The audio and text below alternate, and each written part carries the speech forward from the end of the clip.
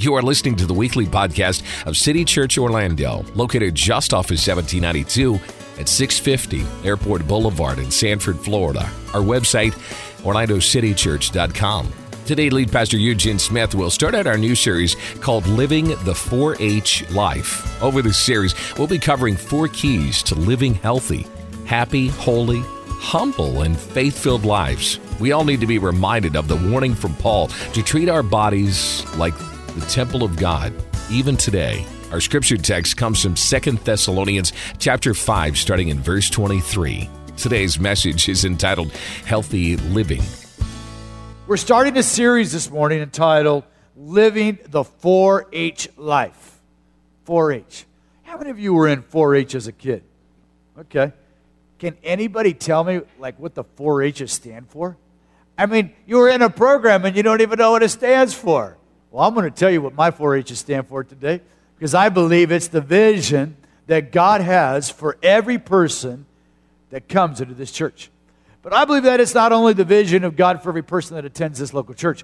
I believe that it's the vision of God for every person on the planet. I believe that with all my heart. And this morning we're beginning a series called the 4-H Life, Living the 4-H Life. And I'm going to talk to you this morning about the first H. The first H is how to live a healthy Christian life. How to live a healthy Christian life. If you have your Bibles, 3 John, verse number 2. 3 John, verse number 2. I want you, when you have it, I want you to read this. We're going to read this in the New International Version this morning. 3 John, verse number 2. I want us all to read this out loud together. Let's read it. Dear friend, I pray that you may enjoy good health, and that it all may go well with you, even as your soul is getting along well. John is writing a letter, and he's expressing his heart for this fellow believer. God's desire for him, he believed, was for him to enjoy good health. Right now, one of our brothers has got cancer. He's in the hospital. And you know what I've discovered about every person that gets sick and is in the hospital? All of them want to get well. Do you know that? If you are sick in your body, you want to get well. I mean, isn't that true? Come on, amen? And John gives a greeting to this brother, and he says, listen, I believe, and I desire to see you well and in good health. Now, keep this in your mind. This morning, we're going to be talking about how to live a healthy Christian life. I want you to see a healthy Christian church in action. It's actually the very first church. It's the church that after Peter preached on the day of Pentecost, they gathered together and they began to do some things that healthy churches do. And we're going to read about those activities right now. It's Acts chapter 2, verse number 42. Acts chapter 2, verse number 42. You don't have to read this. I'll read this out loud. And the Bible says, and they devoted themselves to the apostles' teaching and to the fellowship, to the breaking of bread, and to prayer. Everyone was filled with awe. Everyone say awe. And many wonders and miraculous signs were done by the apostles. And all the believers were together and had everything in common, selling their possessions and goods. And they gave to anyone as they had need. Every day they continued to meet together in the temple courts. They broke bread in their homes and ate together with glad and sincere hearts, praising God and enjoying the favor of all the people. Everyone say favor. And the Lord added to their number daily those who were being saved. Here's the vision. Here's the vision that God has for every person on the planet. It's right there in your notes. We say this almost every single week. I want you to repeat it after me. I am healthy, happy, holy, humble, faith-filled, fun-loving, born again, blood-bought, child of God. Now the reality is, not everyone's healthy. Not everyone's happy. Some of you are looking at me scowling. I can't believe I got to sit in a church service. My mom made me come. I've been there. That was me. I was 15 years of age, and I would sit as far back as I could sit in the auditorium. The church that I went in, they had these great big beams like this, but the beams came all the way down, and you could actually sneak when they opened up the overflows, you could get in the far overflow, and I could sit behind the beam. That's how far. I mean, I'd get as far back because I wasn't happy, and I wasn't living a holy life, and I sure wasn't experiencing a faith-filled life. But the reality is today, no matter where you are at today, God's plan for you still hasn't changed. Healthy, happy, holy, humble, faith-filled, fun-loving, born-again Christian. That's God's desire, not just for you, but it's for every person on the planet. Every 6.2 billion people on planet Earth, God has a plan for their life. And the next 4 weeks, we're going to talk about it. This morning, we're going to talk about the healthy Christian life. Living a healthy. How can I live a healthy Christian life? The first thing that I want you to see this morning, the first thing, if you're going to live a healthy Christian life, is you must make God-focused worship your number one priority. You must make God-focused worship. Everyone say worship. Now, worship this morning is not just something that happens on a Sunday morning, hour and 20-minute block of time in your life where you sing a couple songs, pass an offering plate, and listen to a guy shout at you a little bit. I mean, that is a worship experience, but that isn't the sum total of worship. You see, the worship that God created us for is found in Deuteronomy chapter 6. This is what the Bible says. Love the Lord your God with all your heart, with all your soul, and with all your strength. See, that's the kind of worship that God's looking for. God's looking for the kind of worship that comes from the heart. It's sincere. It's not about a song, although songs are an expression of our worship. Singing is an expression of our worship. Giving is an expression of our worship. True worship comes from a heart that's fully surrendered to God. Saying, God, I surrender to you. God, I want to love you with all of my heart, with all of my soul. And when that is the expression of your heart, then this is what happens. Celebration. Psalms chapter 100, verse 2. David's psalms are full of expressions of worship. And David expressed it like this. He said, we worship the Lord with gladness, and we come before him with joyful songs. Songs that come from the heart. You see, even if I'm not feeling very good, when I get into a worship experience, at that moment, if I'm really worshiping, I'm not thinking about all the problems of my life. I'm not thinking about how hard I have it right now. When I'm really worshiping God, my focus is on the goodness of God. And honestly, for me, it doesn't take much for me to really say, God, you know what? It's amazing what you've done for me. God, it's amazing the love that you've demonstrated me. God, you saved me out of a wreck, a wretch, a mess, a messed up life. God, you had incredible mercy. No matter what's happening, when I really stop and think about it, I always have to end in praise. God, thank you. Thank you for your grace. Thank you for my wife. Thank you for my kids. Thank you that I got a couple of people that really seem to like me. They like me. They really seem to like me. Thank God for a church of people that love to worship. I mean, when I really start to think about it, I was so impacted last week by Dave Martin's message when he talked about the 4 pennies. The 4 pennies. You know, something costs $7.04 and you got $8 and you really don't want 96 cents in change. That's totally how I feel. And the girl says, hey, I'll take care of it, and gives you 4 pennies. And he was talking about that, and it just something that jumped out at me. It's when you become thankful for the really small blessings in your life. When you become really thankful for the really small blessings, that's when you really begin to enter into worship. Because then you really are grateful. You see, you're not just grateful for the great big blessings, you're grateful for the small things. And it's a grateful heart that becomes a joyous heart. And a joyous heart is a heart that desires to worship in celebration to God. And that's what we do on Sunday morning. We gather together and we're celebration. This is a celebration service. This is not a funeral. This is a time to celebrate the risen Savior. The early church, when they met together, the Bible, well, what we know from history, when they met together, they would say something like this, He is risen! And the people would respond. If you don't know that, we're going to teach you that today. They would say, He is risen! And they would say, He is risen indeed. You see, that was a response. That was a way that they could identify one another. They wouldn't even have to say that they're Christians. They would identify themselves through their public expression of their faith. He is risen. He is your God. You see, there's public worship, and that's powerful, and we worship God with our whole being. I love Psalms 95, verse 6 says, "Come, let us worship and bow down. Let us kneel before the Lord our Maker." So the expression of worship, singing and clapping and kneeling and dancing, all these are acts and expressions of worship. But guys, I want you to know these public expressions are just the beginning. They're just the beginning, because sometimes what happens on Sunday doesn't necessarily roll over and translate to what happens on Monday. And on Monday is where really we know if you're a worshiper or not. On Monday, God knows really if you're a true worshiper. You see, because it's on Monday when worship then becomes an act of your life. It's the act of the surrender life. Everything you do. You begin to see that your work is an act of worship. When you begin to think about your work as an act of worship, it'll change your work reality. I'm telling you, it'll change it. It'll change it.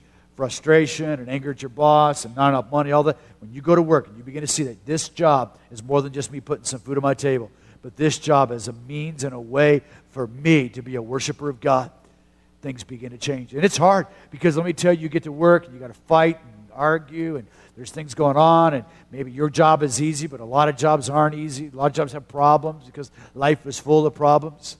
And for you to say, "God, today I'm going to work and I'm going to do my very best for you. God, I'm going to do my very best for you." You see, you're not comparing yourself to somebody else that maybe can do the job better. You're saying, "God, I'm doing the best that I can for you." That's when your life really becomes a worshiper. That's when you really become a worshiper, when it ends up outside of the walls of this church.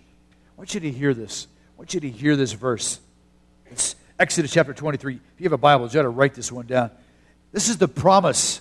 This is the promise of God to true worshipers. Listen to this verse. Exodus 23:25. "Worship the Lord your God." The word worship in the Hebrew and the Greek both has this understanding that it's an act of reverence, of submission, of bowing down, of laying down, stooping, kneeling. It's literally a surrendering of your life. Listen to this, Exodus 23:25. "Worship the Lord your God and His blessing." Everyone say blessing. How many of you want the blessing of God in your life? Oh, come on. "And His blessing will be on your food and your water." And it says, "I'll even take your sickness away from you." I mean, the context here is that when your life becomes truly an act of worship, the blessing of God will rest upon you. The favor of God. Last week, Dave said it. Jesus grew in wisdom and knowledge and in favor with God and man. That's Bible. That's not somebody up here just preaching. That's what the Bible, truth, the Word of God declares. When you begin to live your life as an act of worship, your worship releases the blessing of God in your life. The second thing that I want you to see this morning, we seek to live a God-purposed life. We've talked a lot about purpose here at City Church.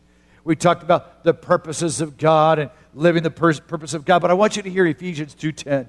I want to remind you of this verse. The Bible says in Ephesians 2:10, "For we are God's masterpiece. He has created us anew in Christ Jesus so that we can do the good things." Everyone say good things. We can do the good things He has planned for us long ago. Wow. Long ago.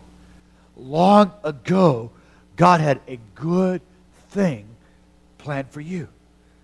You like that word masterpiece?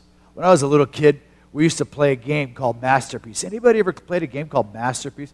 Maybe you got to be an old bald guy like me to know that game. But when I was a kid, we played a game Masterpiece, and basically the game was it was a board game, but it was the artists, the masterpieces of the last 500 years, and they were art pieces, and kind of like a Monopoly game, kind of similar to that Monopoly game, but it was called Masterpiece, and you would try to collect all these famous art pieces and move around the board. And the world puts value on paintings and pictures. They call them masterpiece.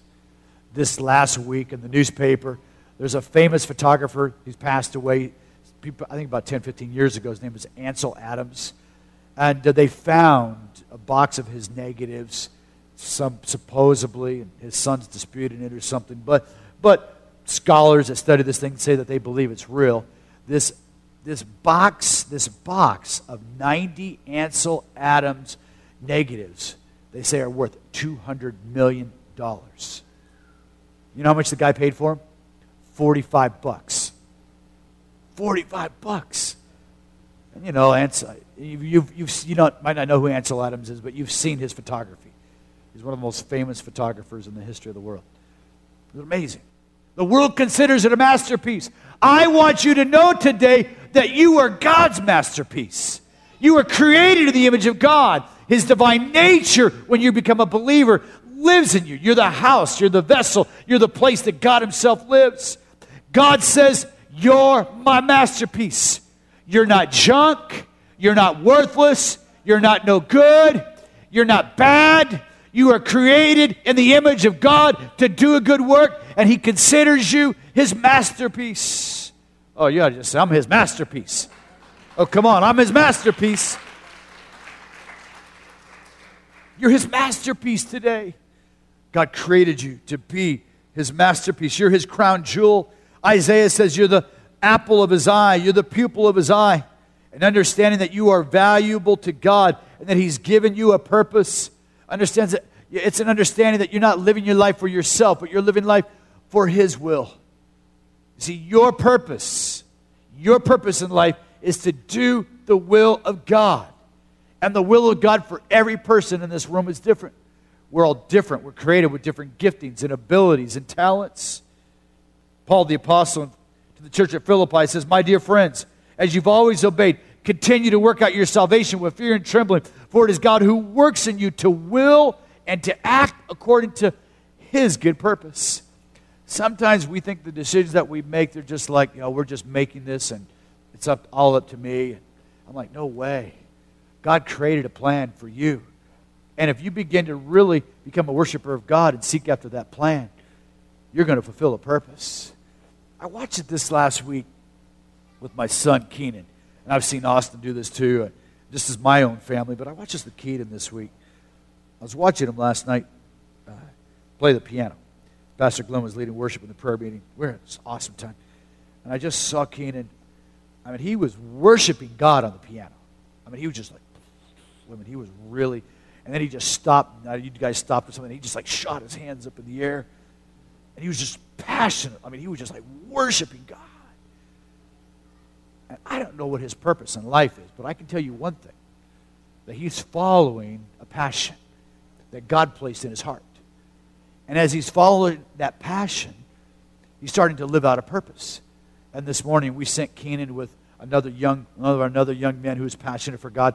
We sent him over to another local church that didn't have a worship leader today. And we sent him over there this morning so that they could lead worship. And I was thinking, wow, purpose is being fulfilled. You see what happens when you have a sense of purpose? You'll play the piano like Keenan for 10 hours. You'll play. When he was little, trust me, Keenan did not want to play the piano for even a half an hour. And his mother, under the threat of punishment and bribery and begging, and you're not going to go out and not going to get an allowance or whatever. But see, once you start to follow your purpose, you become a worshiper of God and God leads you, that passion's released. And so getting up in the morning and doing your work has a different perspective. It's not so hard. You begin to wake up with a sense of excitement that God has something for me today. There's a mission that God's created you to. God's will to act according to his good purpose. When we seek to live out God's priorities, it not only defines what we don't do. See, that's the problem many times with religion. People get Christianity confused with religion, and they got a bunch of lists of things that they don't do. But it's not what I don't do today. It's what I choose to do. And I choose to worship. And I choose to live out a life of purpose and meaning and significance. And for you, it's going to be expressed differently because you have a different calling. You have a different workplace. You have a different place to serve. The third thing that I want you to see this morning, if you're going to live a healthy life, you got to be involved in a local church. Everyone say local church. I don't make any apologies, guys. I'm a local church pastor. I believe in the power of the local church. I believe in the influence of the local church. I believe that healthy local churches become an influence in their community.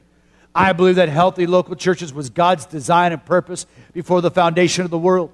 The Bible says that Jesus is building his church, and the gates of hell shall not prevail.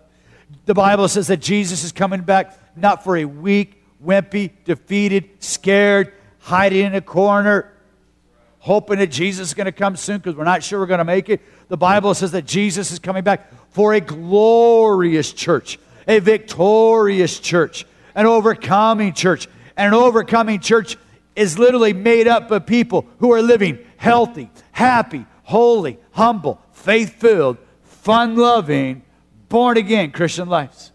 You see, that's the reality. Is it always easy? No. Are there problems coming? Yes. Do we have tribulation in this world? Yes. But be of good cheer. See, the joy of the Lord is your strength today. When you have a problem, you can analyze and think and twirl your life around that problem, or you can begin to focus yourself on the sense of purpose and mission. Every entrepreneur in the world who's ever done anything incredible had a problem. Steve Jobs is very famous. I got a little thing that he made, and boy, he's making a lot of money, and I want to thank City Church for buying this for me. Very kind of you. This little iPad here. I was thinking about this guy. He's had lots of problems in his life. You know, at one point, he was the founder and the owner of Apple, and because he went public, he lost control of the board, and the board of directors actually fired him from his own company, the company that he founded. And he got so mad that he sold all the stock, and he was worth a lot of money. He sold all the stock that he owned in it, except for one share. He had kept one share so that he could still get the little things that they send out to shareholders. And 10 years later, they were begging him to come back and to take the company back. And today, some people in this room have iPhones, and some people have iTouches, and some people have iMacs, and some people, and I mean, I went to the iStore the other day, the Apple store at the mall. It's like, wow, couldn't believe it. The place is packed. The rest of the mall's a ghost town, and there's the Apple store. Man, what happened? Did he have adversity? Yes. When you begin to live out your purpose, you begin to have influence. Churches that begin to live out their purpose have influence. A couple of weeks ago, there was an article in the newspaper.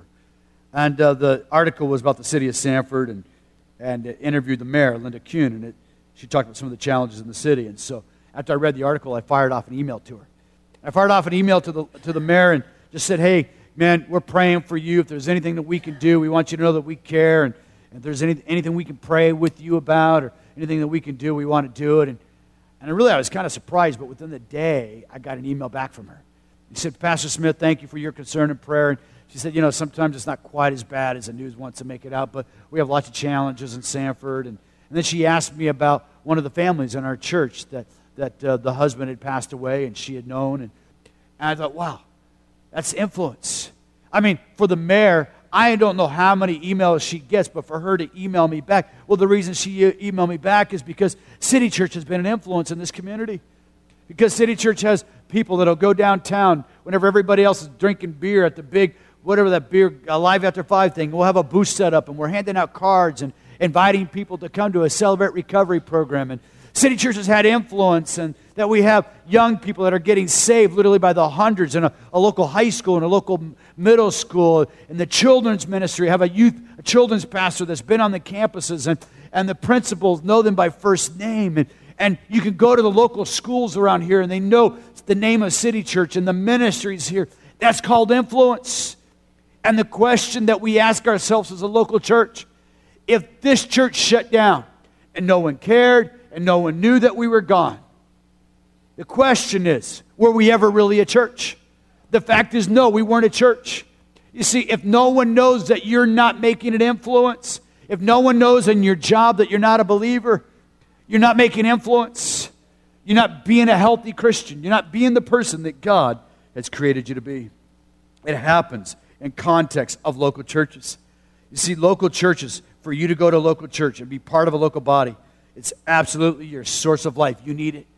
The Bible says that they were to honor the Lord with their Sabbath day. Well, for us as believers, Sunday is the first day of the week. The first day of your week. This is not the last day of your weekend. As a believer, this is the first day of the week. We give God the first day of our week. And we give to God the first portion of our day. And we give to God the first part of our income. And when we begin to live that kind of life, guys, I'm telling you, your life will never be the same.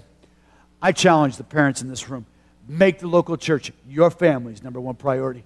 The reason that I'm here, when I went and drifted and went every place, the only reason that I'm here today, the only reason that God has been able to use me is because I had a mother.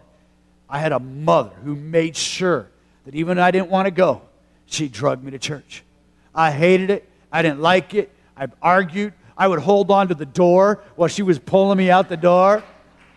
I was trying to watch one more TV program, one more Disney, one more football, whatever. But my mother stood in the gap. I'm telling you, parents, moms, dad, make the local church a priority. If you're paying the bills, they ain't dictating their will. As long as they're under your house, you are the parent, you're not their buddy. Everyone say, I'm the parent. All the parents, I'm their parent. You're paying the bill, man. You tell them which way it is. All the parents said amen. That was just for free there. That was good too. Number 4, develop a lifestyle of serving others. Got a lot to say about that. Number 5, practice joyous, because you're going to get all the blanks filled in. The other services didn't get them. You have to share them with the other 2 services. Practice joyous generosity. Healthy people practice joyous generosity. We love to give. We believe in giving. We give God our best. We love to give. This area of money is so powerful because it is the influence of the world. Gold. You know the saying in the world, he who has the gold makes the rules. Yeah, but the kingdom of God is, the golden rule is to love others as you love yourself. See, when you get God's kingdom in your heart, you begin to understand the power and the influence of money and the purpose that it has for good. It changes your perspective about work. It changes your perspective about making money.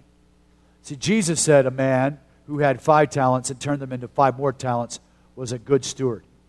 He had 5 talents, he saved, worked, multiplied. However he did it, he ended up with 5 more. But the guy who had $1 and did nothing with that $1 because it wasn't enough, Jesus said, "Get away from me, you wicked servant." There's something powerful about that. The reality is, he who has much will get more in the kingdom of God. I'm challenging you today, get a different perspective about your money. When you begin to live with an open hand and a generous heart. Right now, our food bank really has a great need. We got a big need here at the food bank. We have people every week. Our food bank is the lowest that it's been in years. And we need people to bring food. I understand that the class that meets at 10 o'clock, you guys are doing some stuff with the food, but we need some people who want to live generously, who want to share their bread. I love this proverb. The proverb says it like this: a generous man will himself be blessed, for he shares his food with those in need. Shares his food. You got March. There are people in this community that don't. And we can do our part as a church. And everyone said amen. Amen. Number 6, be a part of a loving, authentic group of believers. You got to be part of a small group. You got to be with other believers. Acts 2:44, all the believers were together. They had everything in common. Every day they continued to meet in the temple courts. They broke bread in their homes. They ate together with glad and sincere hearts. There's a guy in our church right now. He has cancer. He's in the hospital. His name is Dave Jordan. Dave Jordan is part of a small group called Band of Brothers. He's part of a small group. Kip's the leader of a small group, about 10, 12 guys, this small group. And Dave, he wasn't feeling well, went to the doctor. And so he's still at Seminole, this Orlando Regional, downtown here in downtown Sanford.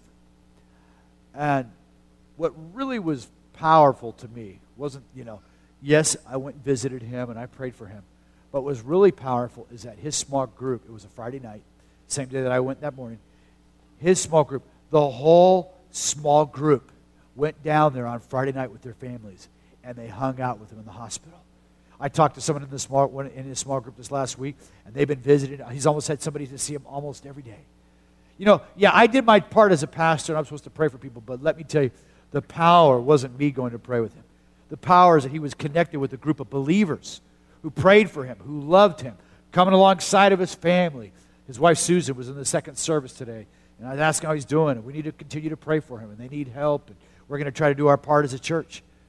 But let me tell you, you come to church and you don't get connected with a group of believers, and you get sick, and you think the pastor, yeah, we're going to do our part. But when you get connected with a group of believers, it keeps you accountable. Not only does it help you grow, but it helps them grow. You begin to share with one another, pray for one another, love one another. This is one of the most powerful, powerful truths. Get involved in the discipleship-making process. Go and make disciples. Care for other people. Give back.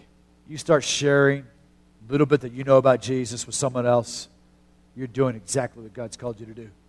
The reason most Christians get stagnant in their faith and become critical about worship and leadership is because they stop giving back and helping make disciples of other people.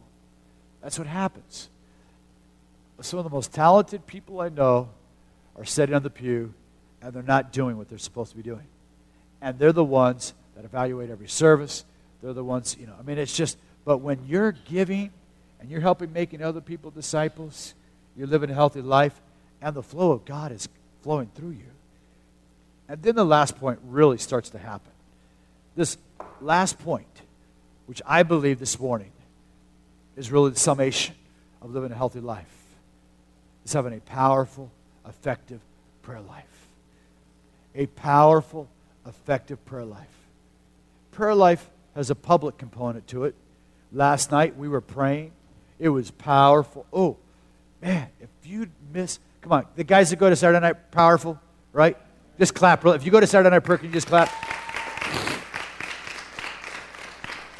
I just tell, just go once a month. Just go to a prayer meeting. In the Bible, that's the one thing they did like every day. If we did it once a month, that'd be pretty good, right, Glenn? They did it all the time. They were praying.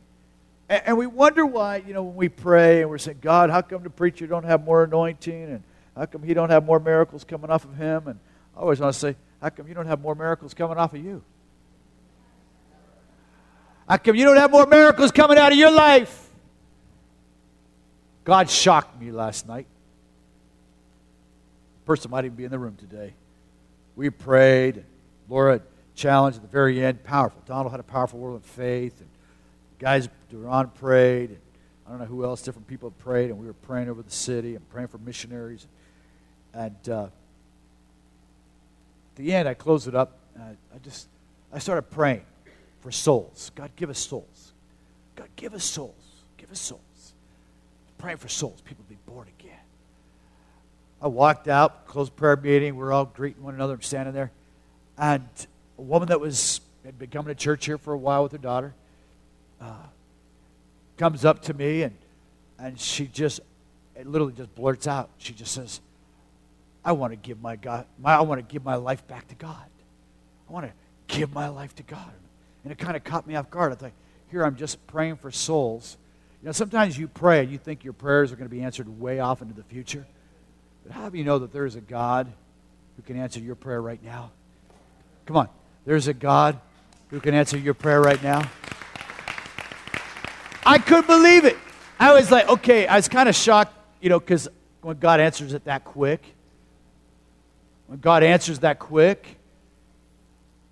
and they were expressing their thanksgiving. They were expressing how they felt and the emotion of giving their life to God last night out in the parking lot. I'm so happy. I feel it. Wow. That's just one simple prayer that a preacher prayed. But I'm just one man like you. Effectual, fervent prayer of a righteous person avails much. It doesn't say who the righteous person is. It just says a righteous person. A righteous person is a person who desires to worship God and live a healthy, happy, holy life. Not a perfect life, not free from pain, not free from problems, but a life that says, God, I'm going to seek after you. In the context of that passage, James says, are there any sick among you? Are there any suffering? Are there any hurting? Are there? He said, then I want you to do this. I want you to call for the elders of the church, leaders of the church, and I want you to take oil. I want you to anoint them. And then he says, and the prayer of faith will save the sick. And then he says, this guy that prayed Elijah, his prayers were so effectual and so powerful that when he prayed for it not to rain, on the earth, it didn't rain for 3.5 years. And it didn't rain again. So there must have been a bit on the earth for 3.5 years, no rain. We're talking a problem. Florida had a problem back then. There was a lot of forest fires that nobody ever recorded back then. Right? 3.5 years, no rain on the earth because one man prayed. One man moved heaven and shook earth. One man prayed. One man believed. Can you believe today? You see, a healthy, happy, holy, humble, faith-filled, fun-loving church is a praying church, and it's a powerful church. This church was birthed in prayer. Jesus had private prayer. When you really study the Scripture, you'll find when Jesus prayed privately, he would pray for a long time. But when he prayed publicly for people and for needs, because he had spent a lot of time privately with God, when he prayed publicly, it wasn't like a begging, and it was bam, it was right to it. Right to it. Think about it. He broke a couple fish and a couple loaves of bread, fed 5,000 men, 15,000 people probably. Prays a prayer, guy's blind, spits on the ground, makes mud, says a couple of words in Latin over him, ba-bum, bada-bing, the guy's healed. It wasn't long and complicated. It was like, oh, God, I don't know, God, please. You know, it was just, because he had been praying, he had been with God. He had spent time with God. He had a powerful prayer life. When you begin to give God the first part of your day, every day, your prayer life begins to change because you're in the Word. Your faith starts to get built. It's not about religion anymore. It's that you need it. Last night we were praying, and I felt the Holy Spirit just spoke to me. You need to pray for every person that wants prayer in all three services today. Every person, whatever your need is. Maybe you want to get closer to God. Maybe you want to know God. Maybe you got a sickness in your body. Maybe you got a problem financially. And we have some oil up here. We're going to do exactly like the Bible says. This is how we're going to close our service. I want you to close your eyes right now. You have a need in your life, and you want to get closer to God, or you got a sickness in your body, you got something that you have needed from God today. You would like for someone to pray for you. If that's you in the room, I want you to raise your hand right now. Anyone in the room? Thanks for listening to this message, Healthy Living with Lead Pastor Eugene Smith. For service times and more information about City Church Orlando, please visit our website anytime at orlandocitychurch.com or call 407-321-9600.